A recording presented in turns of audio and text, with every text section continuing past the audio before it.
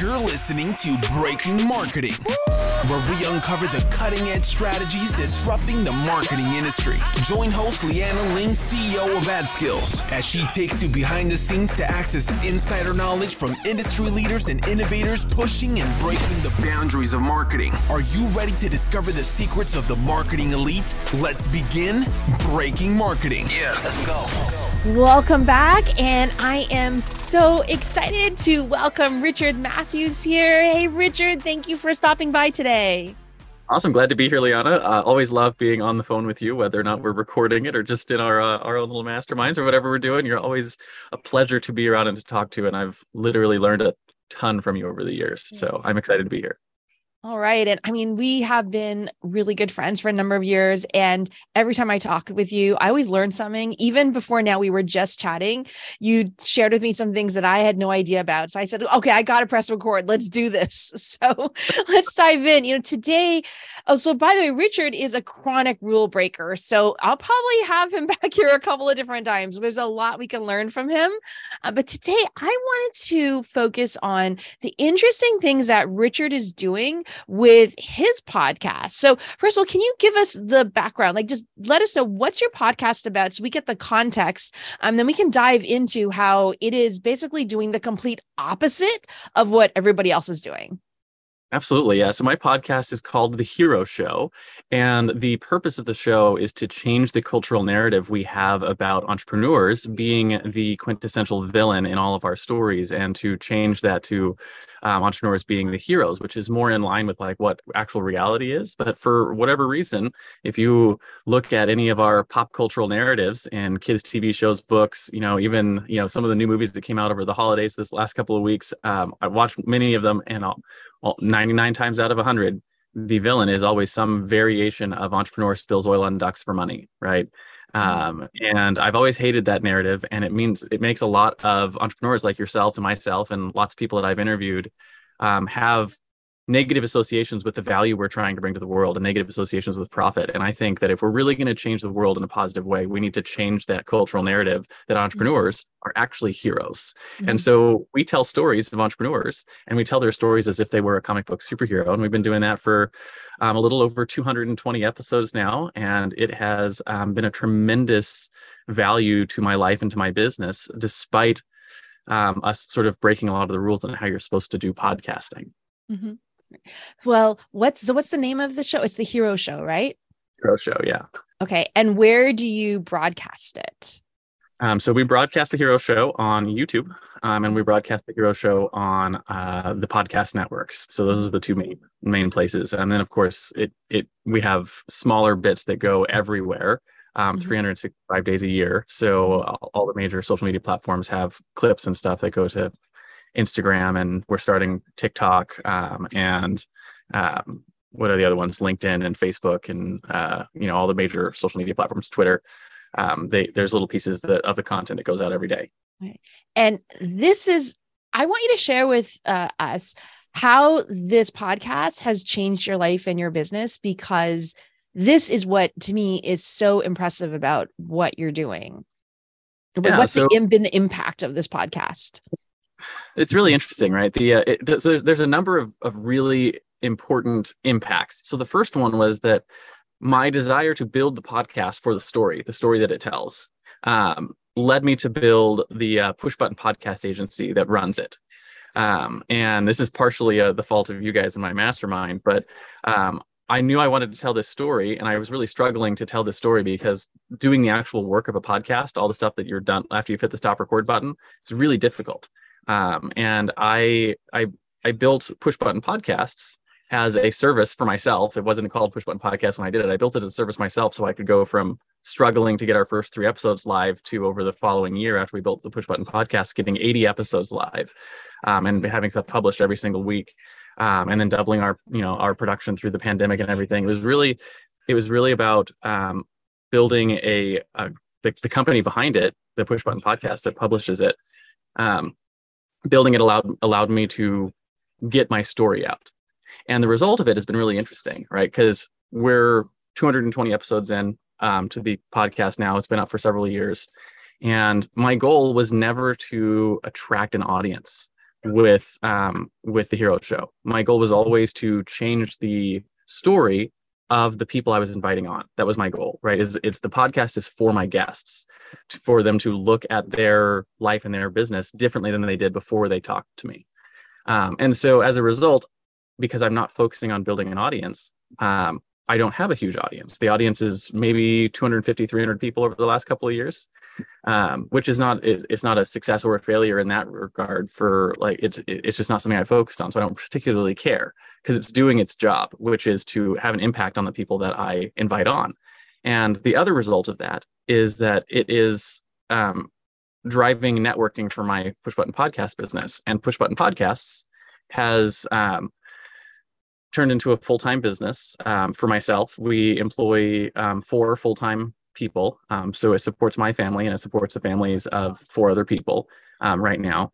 And all of the business from Push Button Podcasts has come from the networking from the Hero Show.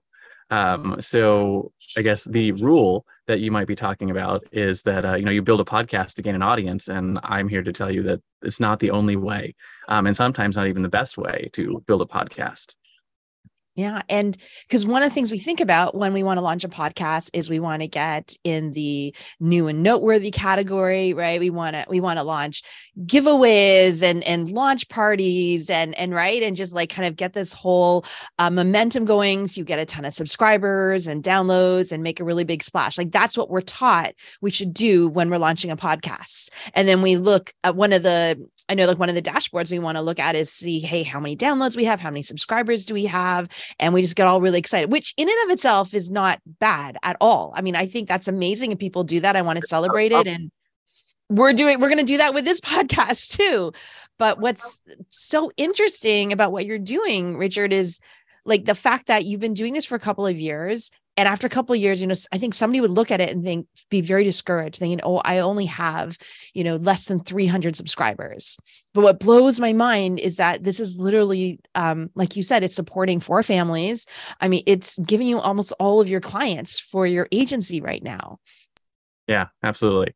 It's driving my agency. And there's some tactics behind how we're doing that.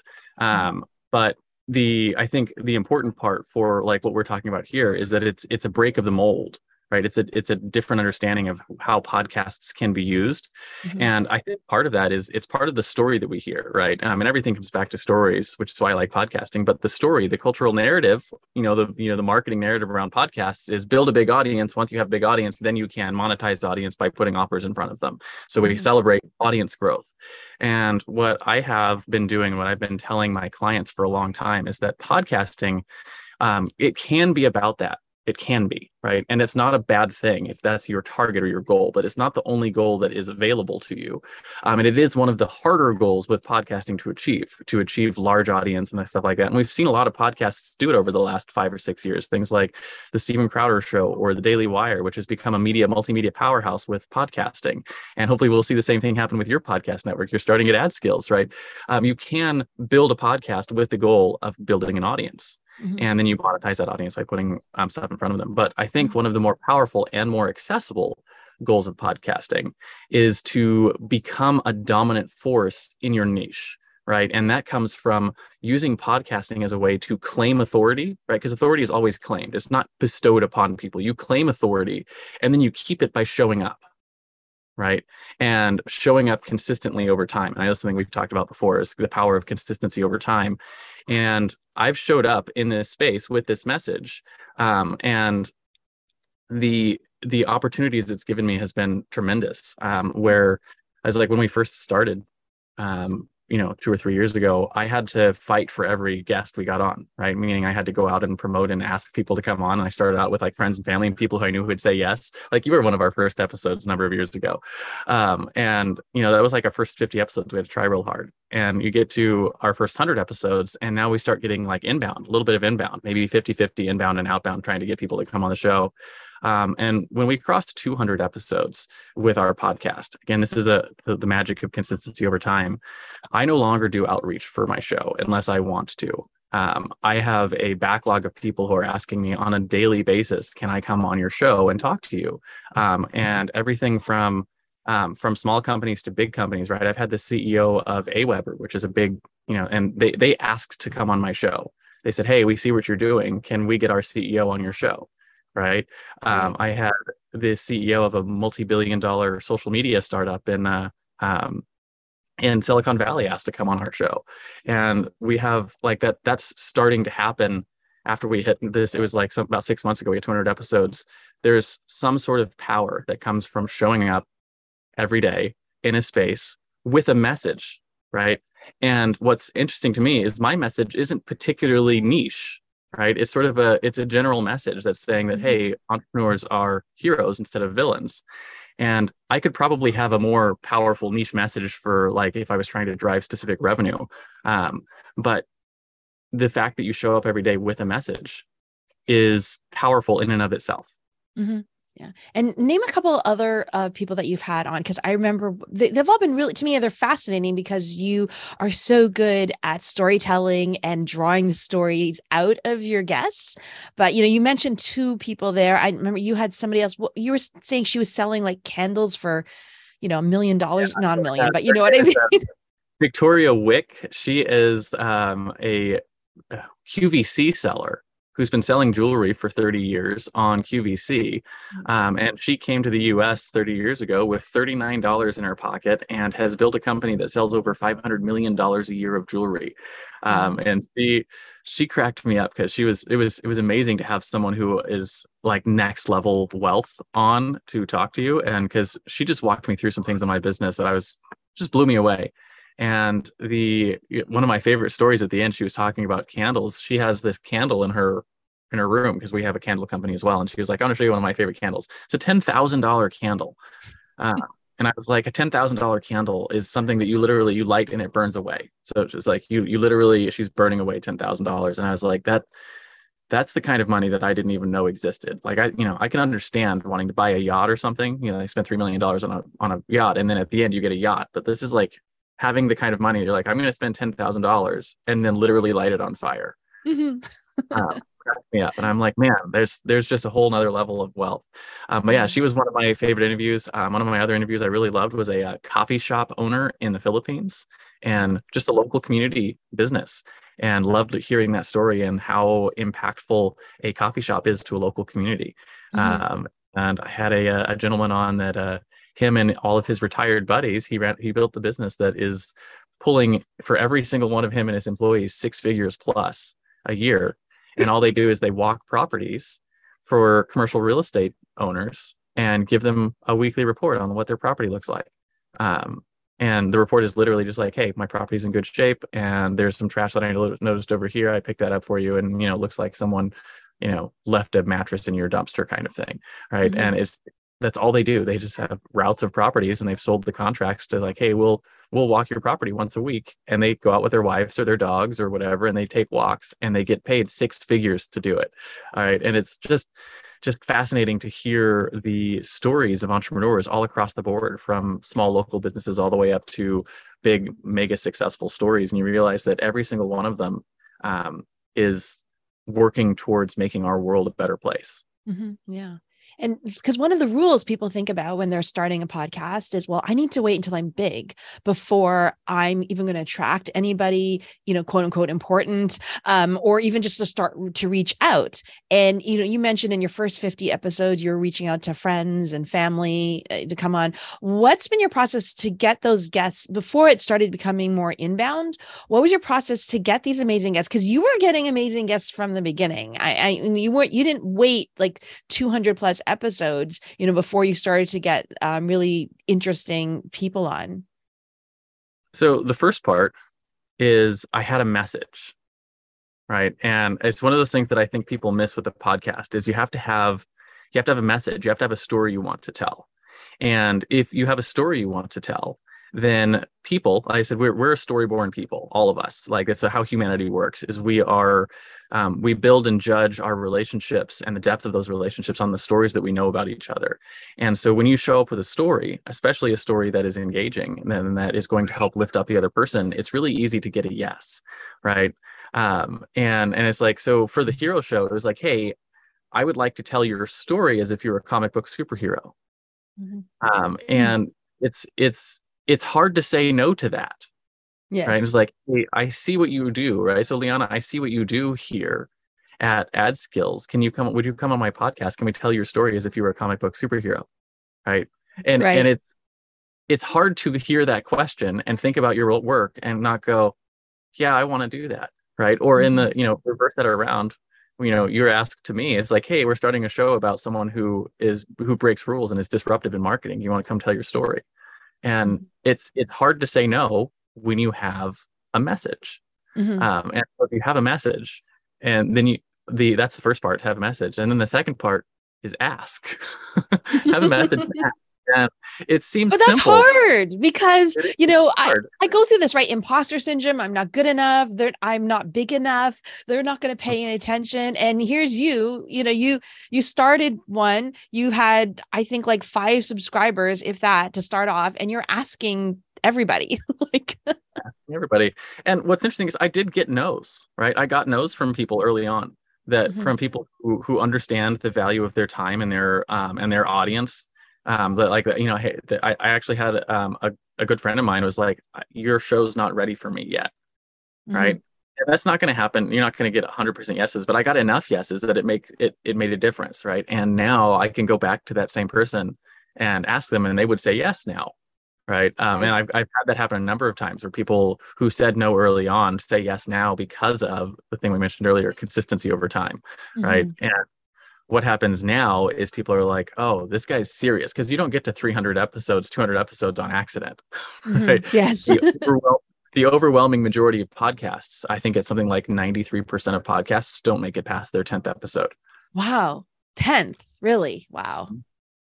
Yeah. So why do you think that is? Like, not about getting past the 10, but what do you think is it about just putting yourself out there? I know you kind of talk about creating your platform, but why do you think that's so effective, where you're just putting yourself out there and, like you said, not having those, maybe we call them vanity metrics, but not having like a ton of subscribers and like millions of views, but it still works for you? So I think the reason it works for me is because I have I don't quite know how to say this. I know where I'm going, right? I know what I'm doing with my business. And I was like, my business happens to fit nicely in podcasting, but it almost doesn't matter, right? I have clients in lots of spaces that are different, that do the same thing, right? And I was like, well, one of my clients now is got a huge audience, and he's been a business strategist for a long, long time, and he wanted to shift from being known as a business strategist to being known as a community building expert. And he showed up, and we started running his podcast. His podcast at this point has 22 episodes published, or no, 29 episodes published as of today. And I think it has 12 subscribers on iTunes. 12. Wow. Right? 29 episodes, 12 subscribers on iTunes. He's got about 1,000 subscribers on YouTube, which is about accurate. Most of our podcasts have about 10 times the subscribership on YouTube than they do on iTunes. But what has happened over the course of the last 6 months doing that, again, small numbers, is everyone who's coming to him and talking to him now versus even 7 or 8 weeks ago are showing up and saying like, hey, I need help with my community. You're an expert in community. How can I get to know what you know about community? Because he's showing up every day in his space talking about his message. So I think the reason it works is because if you have a message and you show up every day, people start to recognize you for your expertise, right? And so my podcast is about storytelling, and my business, Push Button Podcast, is about storytelling. So it lines up really well. His podcast is about community, and the services that he offers are about community, and he's starting to get business related to community, right? I got another client who talks about e-commerce conversion rate optimization, and their business on the backside talks about conversion rate optimization. And their message is essentially that you don't need more traffic, you need better conversions, right? And that's all that they podcast about. And they show up every day talking about that thing. And on the backside, people come to them and go to they have courses and training that they sell. And about that. So it's like when you show up in a market with a message, then, and you do that consistently over time, people will ask you about your products and services that are on the backside of that. And you don't have to have huge numbers. What you have to have is a message and consistency over time. Okay. But what makes me scratch my head is on each individual platform, like you said, there's 12 subscribers on this platform, 1,000 subscribers on this platform. And then you said over time, people start to notice you. But if you have such tiny numbers, so what makes me scratch my head is like, how are they seeing you anyway? Because if you look at each individual platform, the numbers are very small. Yeah. So I have theories about this. I don't have answers. So my theory is like, right, we publish, and so let me give you an example. I got a friend of mine from a number of years ago. I don't actually run this podcast anymore, and he's actually not in the space anymore. So he's not a public figure anymore. But at the time, this was 4 or 5 years ago, he had a YouTube channel that had roughly 40,000 subscribers on it. And he had a podcast covering the same topics that had a little less than 1,000 people on it. So 1,000 people to 40,000 people. So 40 times the number of people on YouTube. And we had a couple of offers that we put together in that space for him. And one of the years we tracked all these metrics on like really closely on where the sales were coming from.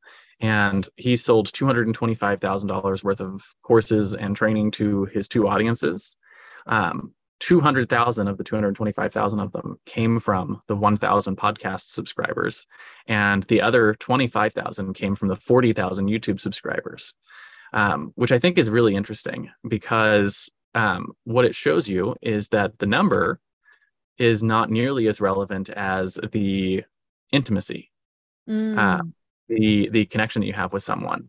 And so the way that we structure our distribution at Push Button Podcasts is there's a couple of reasons for this, but we do a once weekly long form episode that generally goes to YouTube, and it goes to all the podcast networks, and it gets put up onto your blog with embeds and show notes and transcripts and all of that. And it is it's literally just we're showing up here and we have this content that has our story. And then you have daily, you have daily pieces of content that are going out to all of the social media networks. And the biggest problem that most businesses have is that your customers aren't going to buy from you today. It's just the reality is most of your sales aren't going to happen today. Mm-hmm. And they're going to happen when the customer is ready to make a buying decision. And the problem is, how do you, the buying decision is going to go to the company that they believe can solve their problem and is in front of them when they're ready to buy. And so the problem that podcasting can solve for you if you leverage it properly is that you're always there in the marketplace. And when the customer is ready to buy, you're there, right? Because you're everywhere, because you're on every major social network. And if they are talking about or looking or thinking about it, I have people who buy from me who don't listen to my podcast, right? Like one of the clients I mentioned to you is not a listener of my podcast. But it doesn't matter. He sees me every day, right? Because I'm in his feeds, and he sees me pop up, and then he's like, I need to have that. I need to have what allows you to do that. And I walk him through and tell him the story of what we do, and he's like, I need that, and he does the same thing, and he's like, I'm getting the same thing, right? His audience doesn't the people who are buying from him aren't necessarily in your audience. So my theory is that the audience numbers don't matter as much as people think they do. What matters is the showing up over time. Yeah. And I think it's just really hard to get our heads around that, I think, because we're so conditioned to saying we need to see the big numbers. I mean, I've actually experienced this same phenomenon with short video when I started off on TikTok as well. The same thing. It really just exploded when I started repurposing it on all the other different platforms, like you were saying, instead of just focusing on the one. But we see so many stories of, well, let's take Mr. Beast, for example, right? Everybody knows who he is. You can't ignore him. He's breaking, he totally broke all the YouTube numbers recently too, right? But what do people know about him? It's the numbers, right? He's got this many subscribers and this many, and of course he's successful, but because of those numbers, but we're not, very, very few of us can be Mr. Beast. And I think that's very discouraging, but then we're conditioned to think we have to get somewhere close to those numbers in order to matter and to have an impact. Yeah, it's like I mentioned before, it's all judged on the stories we're told, right? And the stories we're told are that the numbers matter. And in some cases, they do. They matter to Mr. B. right? Yeah. They matter to the Daily Wire. They matter to some of these creators that have created huge successful audiences. Sure. So, right, it's not that they don't matter, and that if you built something, well, if you're selling ads and you're selling sponsors, they have to matter because that's what matters to the people buying the ads. Yeah. Yeah. So, and like, there's nothing wrong with that business model, and it's not even a bad business model. It's not a bad target even, but it's not the only one. And it's not even necessarily the best one for every business. Right? And that's where all I'm trying to do is tell people, that's not the rule, right? There's other ways that you can do this, and it can be really successful and really impactful for your business and for your message. For your audience to show up, claim the authority in your space, and then be there every day. Well, I think it's what you're saying too, is it's also very approachable. It's very doable for most people. You don't have to be that rock star.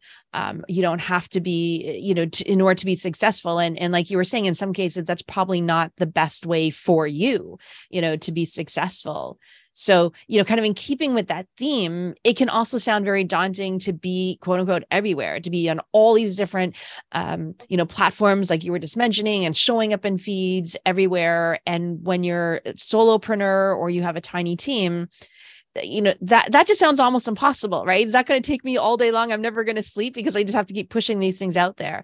So like, you're in the business of doing, so how do you do that and still have a life? Because we'll talk about this in another episode, because you do not work that many days a week. So I don't, and I do that on purpose. I've learned for rules we break that you don't have to get what you want. So the first thing I want to comment on before I get into the how is the why, right? You mentioned a second ago that you don't have to be a rock star. And I think that's a really key point to this, is you don't have to be a rock star. And the reason I want to bring that up is because the magic, and this is something I know you and I have discussed a number of times over the years, the magic is in the doing, right? It's like, I can't remember what we were talking about. It was a number of years ago, I think we were talking about email follow-up.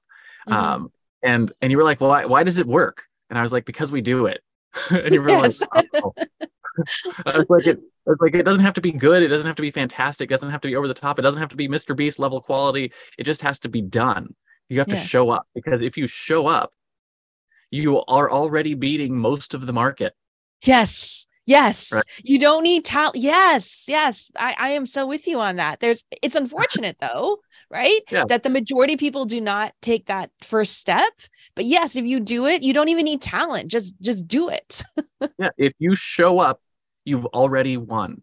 Yes. That's the most important thing that I want to get across, is if you show up and you show up consistently over time, you've already won, right? Because the overwhelming majority of the market does not show up, right? They don't show up.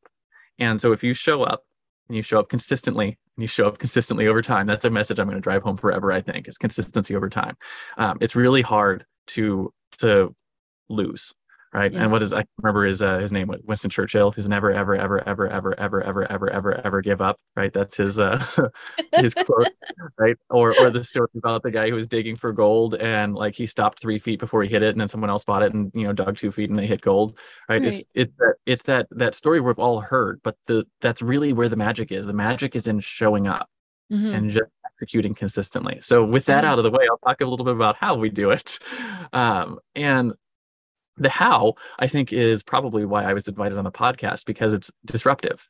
Yes. And it's a little bit of the rule breaking and taking advantage of some new technologies that have that are really setting us up for success in the future. And so there's a couple of things. The first concept is on how we leverage the podcast. So what I tell people is, like, if obviously, if you want to build audience, right, you want to get in front of people, putting out more content is going to help you build audience faster than putting out less content. So if you were to put out a full-length podcast and all those, short clips and everything every single day, had a daily show, a la, Gary Vee, right? Or what's his name? The Grant Cardone, 10X, right? They put out tremendous amounts of content on a daily basis.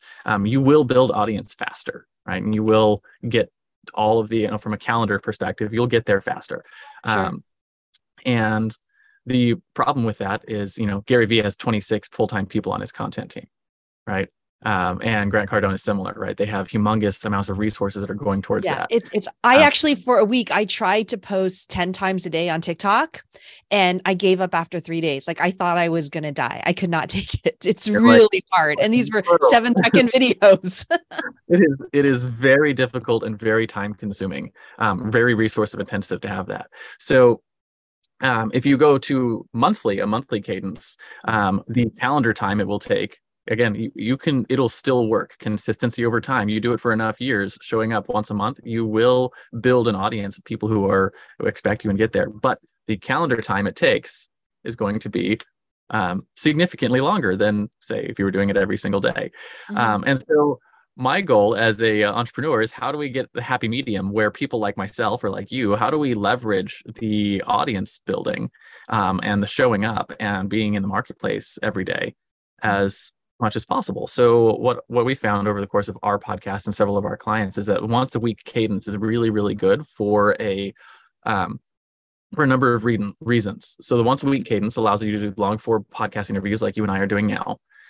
You can batch record them, where you could record 3 or 4 or 5 or 10 episodes at the beginning of the month and have a episode going out for 4 to 6 weeks of content, right, that you batch record in a couple of days. So it makes your inputs very low, right? You have just a couple of interviews, right? A couple of hours of interviews that you might do, or sitting in front of the camera and doing your solo episodes. And then you have a cadence of once a week where you can hit all of the major social networks. So your big ones for the long form are going to be YouTube, iTunes, and the blog, which is going to hit. YouTube is the second largest search engine in the world. Google and your blog hits the #1 search engine in the world. And then iTunes, the radio shows and whatnot, are the fastest growing segment of multimedia on the planet. They're expecting podcasting and consumption of podcasting to surpass video before too long, which is crazy to me. But so those are your 3 big ones. And then what we do is we take the long form episodes and you cut out pieces of them. And what's interesting is you don't need to cut out a ton of them, right? You can cut out hundreds of pieces from them and cut out a bunch of them. But what we found is 6 works about right? Because you have long form content on Monday, and then you have a short piece of content that you can put out every other day. So if you say you publish on Monday, then Tuesday, Wednesday, Thursday, Friday, Saturday, and Sunday, you have a short form piece of content that go to whatever networks that you care about. Links back to the original one. That gets you SEO backlinks. That's always fun. And you're showing up on all the networks with the pieces of content that are coming out. And so that happens. And now you've got content coming out every single day. You do that for a little while. And then as the content's coming out, you can use things like Social Pilot or Hootsuite or any of the other ones that let you sort of recycle old content, where as you sort of fill up the hopper with the new content you're putting in daily, you can tell it like, hey, all the stuff that engages with regularly, publish 2 or 3 more times today and republish old stuff. Because chances are the people who, when they put that short piece of content out, not 100% of your audience saw it.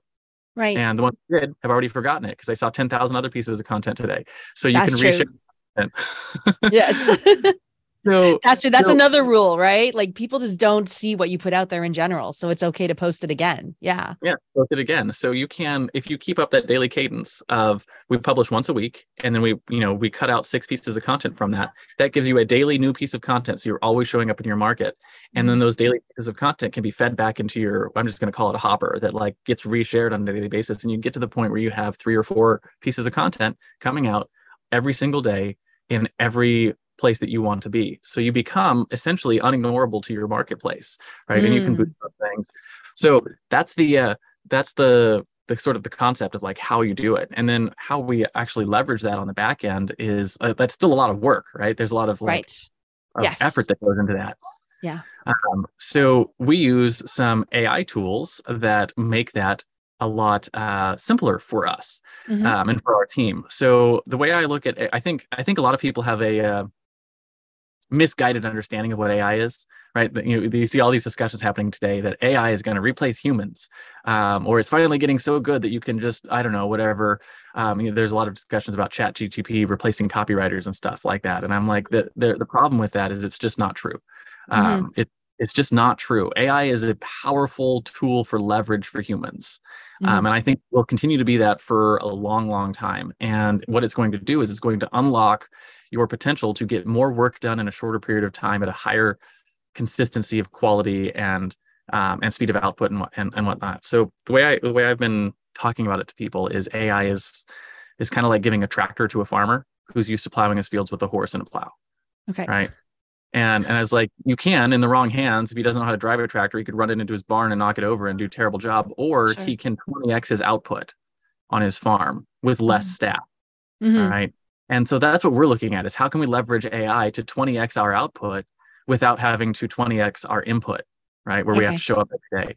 And so tools that we use, one of them is Descript, which is it's an AI video editor. It's a collaborative video editor. Highly recommend everyone check it out if you do anything with video. They're sponsored by, they just had their latest, the venture capitalist funding round. And they were funded by OpenAI, which is OpenAI is backed by Elon Musk, right? So like they're a big player in the space now. And the thing that they do, which is really, really fascinating, is almost everything that you're touching in their system is AI. But you're not going to look at it. It's not branded AI, right? It's not like ChatGPT, where it's like, talk to the AI and get answers. What they're doing is they're using AI to make your job, the output that you're doing, easier. So you drop it in there and it gives you the entire transcript that AI goes through and does the transcript for the video. Does about 80% a good job. And then, so you go through and clean it up as a human. So now I can have my transcriptionist, instead of having to transcribe every word, only has to listen to the episode and fix the mistakes the AI made. Mm-hmm. So now instead of her having to spend 4 hours per episode doing the transcription, she spends 20 minutes, right?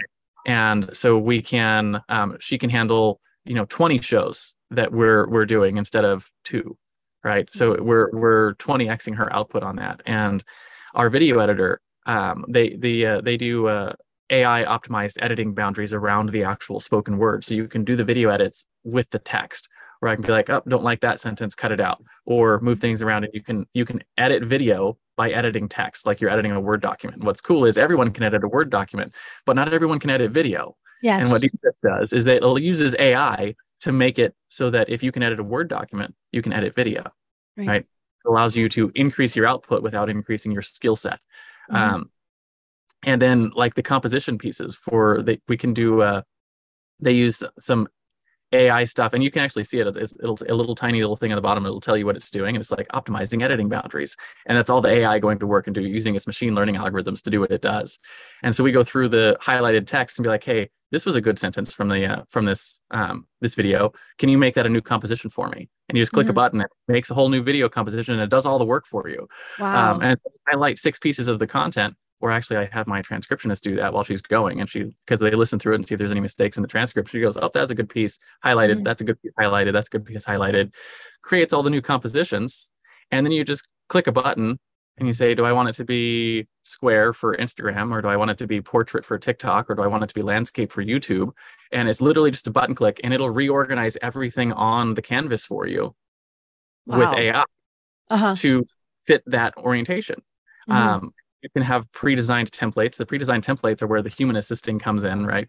I have video editors who professionally do our templates for us, so that I can have the AI. And what I mean by have the AI is like I have a human VA, which is, you have a VA person who can click on the video and be like, hey, use this template. And then the AI just gets to work and does what would have taken a professional video editor multiple hours in a few seconds. Yeah. And now we produce 18 pieces of content for every 1 hour of video, or one episode of video, because we do the 6 clips, and we do a square tall version for TikTok and a wide version for YouTube and LinkedIn and places like that. So we create 18 pieces, and then we just distribute that with one of the social media tools. So Descript is a really big one.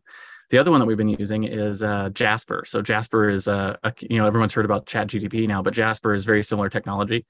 And we use Jasper to feed in the transcript, the AI transcript that Descript give us. We take that transcript and we feed it to Jasper and say, hey, can you summarize this for us? Yeah. And so it summarizes the transcript and gives us a bunch of bullet points. And this is where one of the big failures of AI is AI is not good at context, right? They're not good at understanding the story that's being told. They just see the words and the language patterns and the language model. And so it'll spit out things that are, I don't know what the word is. It's not human yet. And so the work before for writing all of our show notes and writing all of the written assets would be generally a writer, a skilled writer, listening to the episode. So that's an hour of time, plus writing out the summary points, another hour of time, and then another couple of hours to write the show notes. 4 to 5 hours per episode of writing time. Now it's about 10 seconds or so to summarize the points, and then 20 minutes to go through the summary points and humanize them, right? Put the context back in that the AI missed and get the language pattern so that they sound human and not robotic. And now you have really good, because they say garbage in, garbage out, you have really good summary points. You can tell the AI, write me the show notes and write me the short description and write me the Facebook posts and write me the tweets and write me all the other things. And now my writer, with the assistance of AI, can get all of the written assets done for an episode in 30 minutes to 40 minutes instead of 4 hours. So it's fascinating. Amazing. It's almost like you're the pilot, right? Like it sounds like you're taking these tools and then you're empowering your team to pilot as opposed to the doing. Mm-hmm. Wow. So we're using AI tools to increase our productivity and make the consistency and quality of output more even, right? And then, and I said, I got people in my mastermind showing us how to build the agency, like scale it well. But the reality is like what we can do now with a couple of people who are trained to use these tools is I can have, instead of paying, through the nose for high-end video editors, I can pay the high-end video editor to build our templates and then pay a VA to do the video editing, because the AI tools give them a lot more leverage, right? And instead of paying a transcriptionist to transcribe every single word of my podcast, I can pay a transcriptionist to clean up the output that the AI put out, right? And instead of paying a writer to listen and summarize and then write 4 hours, I can pay and because of the cost of that, we had to hire lower end writers in order to do it at scale. And now because of AI, we can actually hire English speaking first high-end writers and pay more money for them to get higher quality written output, because we're leveraging AI tools to do the bulk of the labor and then using the humans to come in and humanize the output. So we get better output at a higher quality at a higher volume by leveraging AI tools. So we're breaking the rules a little bit, because we're not using AI to replace humans. We're using AI to make humans superhuman. Sure. I mean, but that's the fear, right? When they hear about a tool like Descript, or anything else that you're using, where you're basically saying it's replacing certain functions that we previously had a human being do. We just think, okay, that person is now obsolete.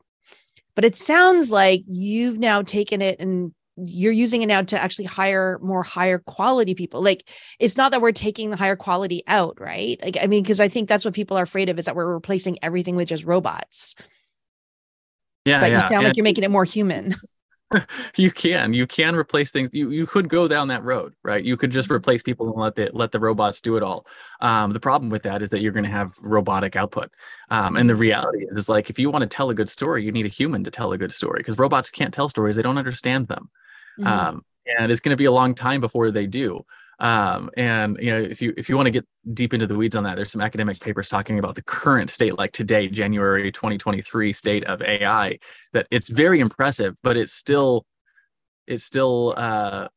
very much lacks context. It lacks creativity. It lacks the ability to tell and understand and synthesize knowledge. It doesn't know what it knows. Human beings know what they know, right? And there's a lot of stuff there, but what it boils down to is you can't replace human beings with AI, and you'll never be able to replace human beings with AI, because we have, for lack of a better term, we have a spark of divinity that robots don't have. And I love that. It's vital to our ability to tell stories and have creative output. But what AI does have is it does have the ability to do the bulk of the work for you, right? So to build the structure or the skeleton upon which you are putting the final coat of paint, right? It's like, I don't know if you've seen those CNC built houses now, where they have like the machine that can go in there with concrete and like build the whole house up. And then it's done. You have a house, but then you have to come in and you have to, like, if you want it to be a home, you need to decorate it and build a family there, right? And that's all I'm talking about is, like, if you want your output to be human, you can still leverage AI and you can leverage robotics and leverage the stuff that we're building to create more human output at a higher volume, at a better quality than you would be if you were doing it all, by hand. And that's why I love the metaphor of the farmer who's been given a tractor, right? It's like you have freed up those 20 other people who were plowing the fields for the farmer to go off and do higher quality work. I say higher quality, it's more valuable work. And like this is probably deeper than you were intending to get. But if you look at society since we moved out of the agrarian age, if you go back to the agrarian stuff just a couple hundred years ago, the average output for a human being was roughly the same as their input, meaning that we cost society as much as we give it. And there was this, and it was slipping, where we were starting to, as technology started to pick up, and the agrarian age wasn't quite transitioned yet, we were starting to cost more. We were consuming more than we were outputting. And then technology sort of started taking off in the early 20th century and all the way up into today. As of the end of 2022, I was reading some stuff on this. The average adult today outputs 7 times more than what they cost society, right? 7 times. And they're saying, if this continues, our children, so like, my son and your son, when they hit our age, they're expecting that trajectory that they will output 25 times more than what they cost society. Wow. Right. And that's really what's going to happen, is we're creating more output than we're costing. So we can support more people. We can do higher levels of work. We can raise more people out of poverty. We can, it's changing the world. Wow. And embracing some of these tools and using them in ways that empower people to, in our case, we tell stories, right? And empowering people to tell their stories and show up consistently. We are using AI to improve humanity and to improve the human experience. Right. So it doesn't have to be negative. Yeah. And we'll talk about being a hero. Sounds like you're using AI as one of your superpowers to be a hero, and so if you were to, I don't know if I want to say summarize, but just give advice to agency owners who are trying to AI proof their agency. Because I know that you're using AI, but I also feel like you really AI proofed your agency in a way, because it went from being very manual intensive and now you're using AI as your superpower. What kind of advice or what approach would you give people who are just now starting to venture into that, where it was all human labor pretty much, and they want to AI proof their agency and improve their productivity? Yeah. So the fear I think a lot of people have is that AI is a tool we don't understand yet, right? And like any tool, a tool can be used for good or evil, right? You give someone a hammer, they can build a house where they can bash someone's head in, right? You give someone the tool of persuasion, and they can be a leader and change the lives of people around them by helping them for their own benefit, or they can be a manipulator and use persuasion for their own benefit and their own gain, right? Tools are neutral, and AI is a neutral tool. You can use it to help or to hurt, right? Or it could hurt you if you're not paying attention to how to use it. So I think my advice is to learn how to use the tool, right? If you learn how to use a hammer, you can learn how to build a house with it, right? Learn what is there and what the capabilities are, instead of being afraid of it and being like, oh, I've never seen a hammer before, I'm going to continue pounding nails in with rocks, right? And someone gives you a hammer for the first time and shows you how to use it, you're like, oh, that's actually significantly easier to put a nail in than, sure. Or using the wrong end, or you're using the wrong side, right? Is learn how to leverage the tools that are coming out, and don't be afraid to fail with them, right? Like to see, like, what kind of output do we get? Does it work well if we do this? What can we leverage with this? And that's where all we've been doing is just looking at the tools and being like, okay, how can we either, and again, this probably comes back to asking yourself good questions, right? How can I increase the volume of my output without decreasing the quality? How can I increase the quality of my output without decreasing the volume, right? How can I make my staff's life better, right? How can I make it easier for them? And what's interesting is, like, my transcriptionist is happier doing the fixing of AI transcriptions at a much higher volume than she is doing word for word transcriptions on her own, right? It's easier labor. So now we're putting out higher quality, and she's happier, and she's, happier with her family and her life and the things that she's doing, because we're letting the tools make her life easier, right? Because we gave her a hammer.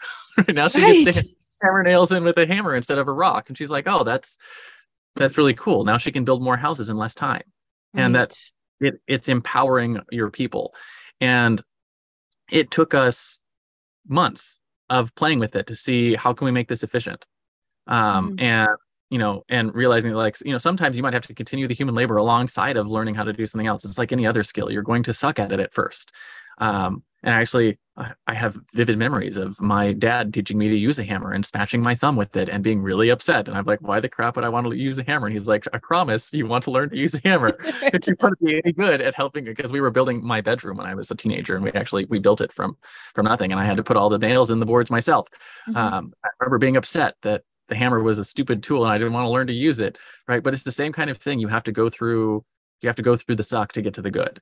And if you're willing to do that and play with the tools and see how you can leverage them, pay attention to the tools that are coming out. Because if you don't, the team who is using the hammers is going to beat the guy who's using the rocks. But that's true. So that is true. So that's my advice is play with them and see what you can do with them. Well, thank you so much, Richard, for taking time out of your day-to-day to show us how you're breaking rules to thrive in this disruptive world. I do have one last question for you. So what do you think will be a breakthrough strategy or a tactic in marketing this year? So that's a hard question. I think it is going to be the same thing that it's always been. With a new flavor, right? And it is you have to have a message, right? And I mentioned this when we started, is you have to have a message. And with the preponderance of AI tools and everything else, there's going to be I don't know what you want to call it, there's going to be a surgence of people who are going to try and use AI to replace human. And what that's going to do is it's going to be a lot of content that has no message. Right, that has none of the human creativity, that spark of divinity that we talked about, and it's going to look good for a while, right, until it starts to become boring and uninspiring, because it is boring and uninspiring. And so my piece of advice, I guess, the thing that I think you should focus on is how can you build a message in a world where people are going to start trying to play with these new tools, right? Like AI. You're going to stand out when you can put those two things together, right? When you can take the disruptive tools and put them together with what is classically human, which is having a message and having a story. And how do you use the new tools to supercharge your message? And so I think if you want to be disruptive today, it's not going to be, I use AI for the sake of using AI. It's going to be, I use AI to make my message more powerful, to make it more accessible, to make it to get it in front of more people. And so I think foundationally it's get your foundation right for your business, get your message right, and then use these tools as a way to supercharge it. Well, thanks again, Richard. I'm Leanna Ling, and I will see you all next time.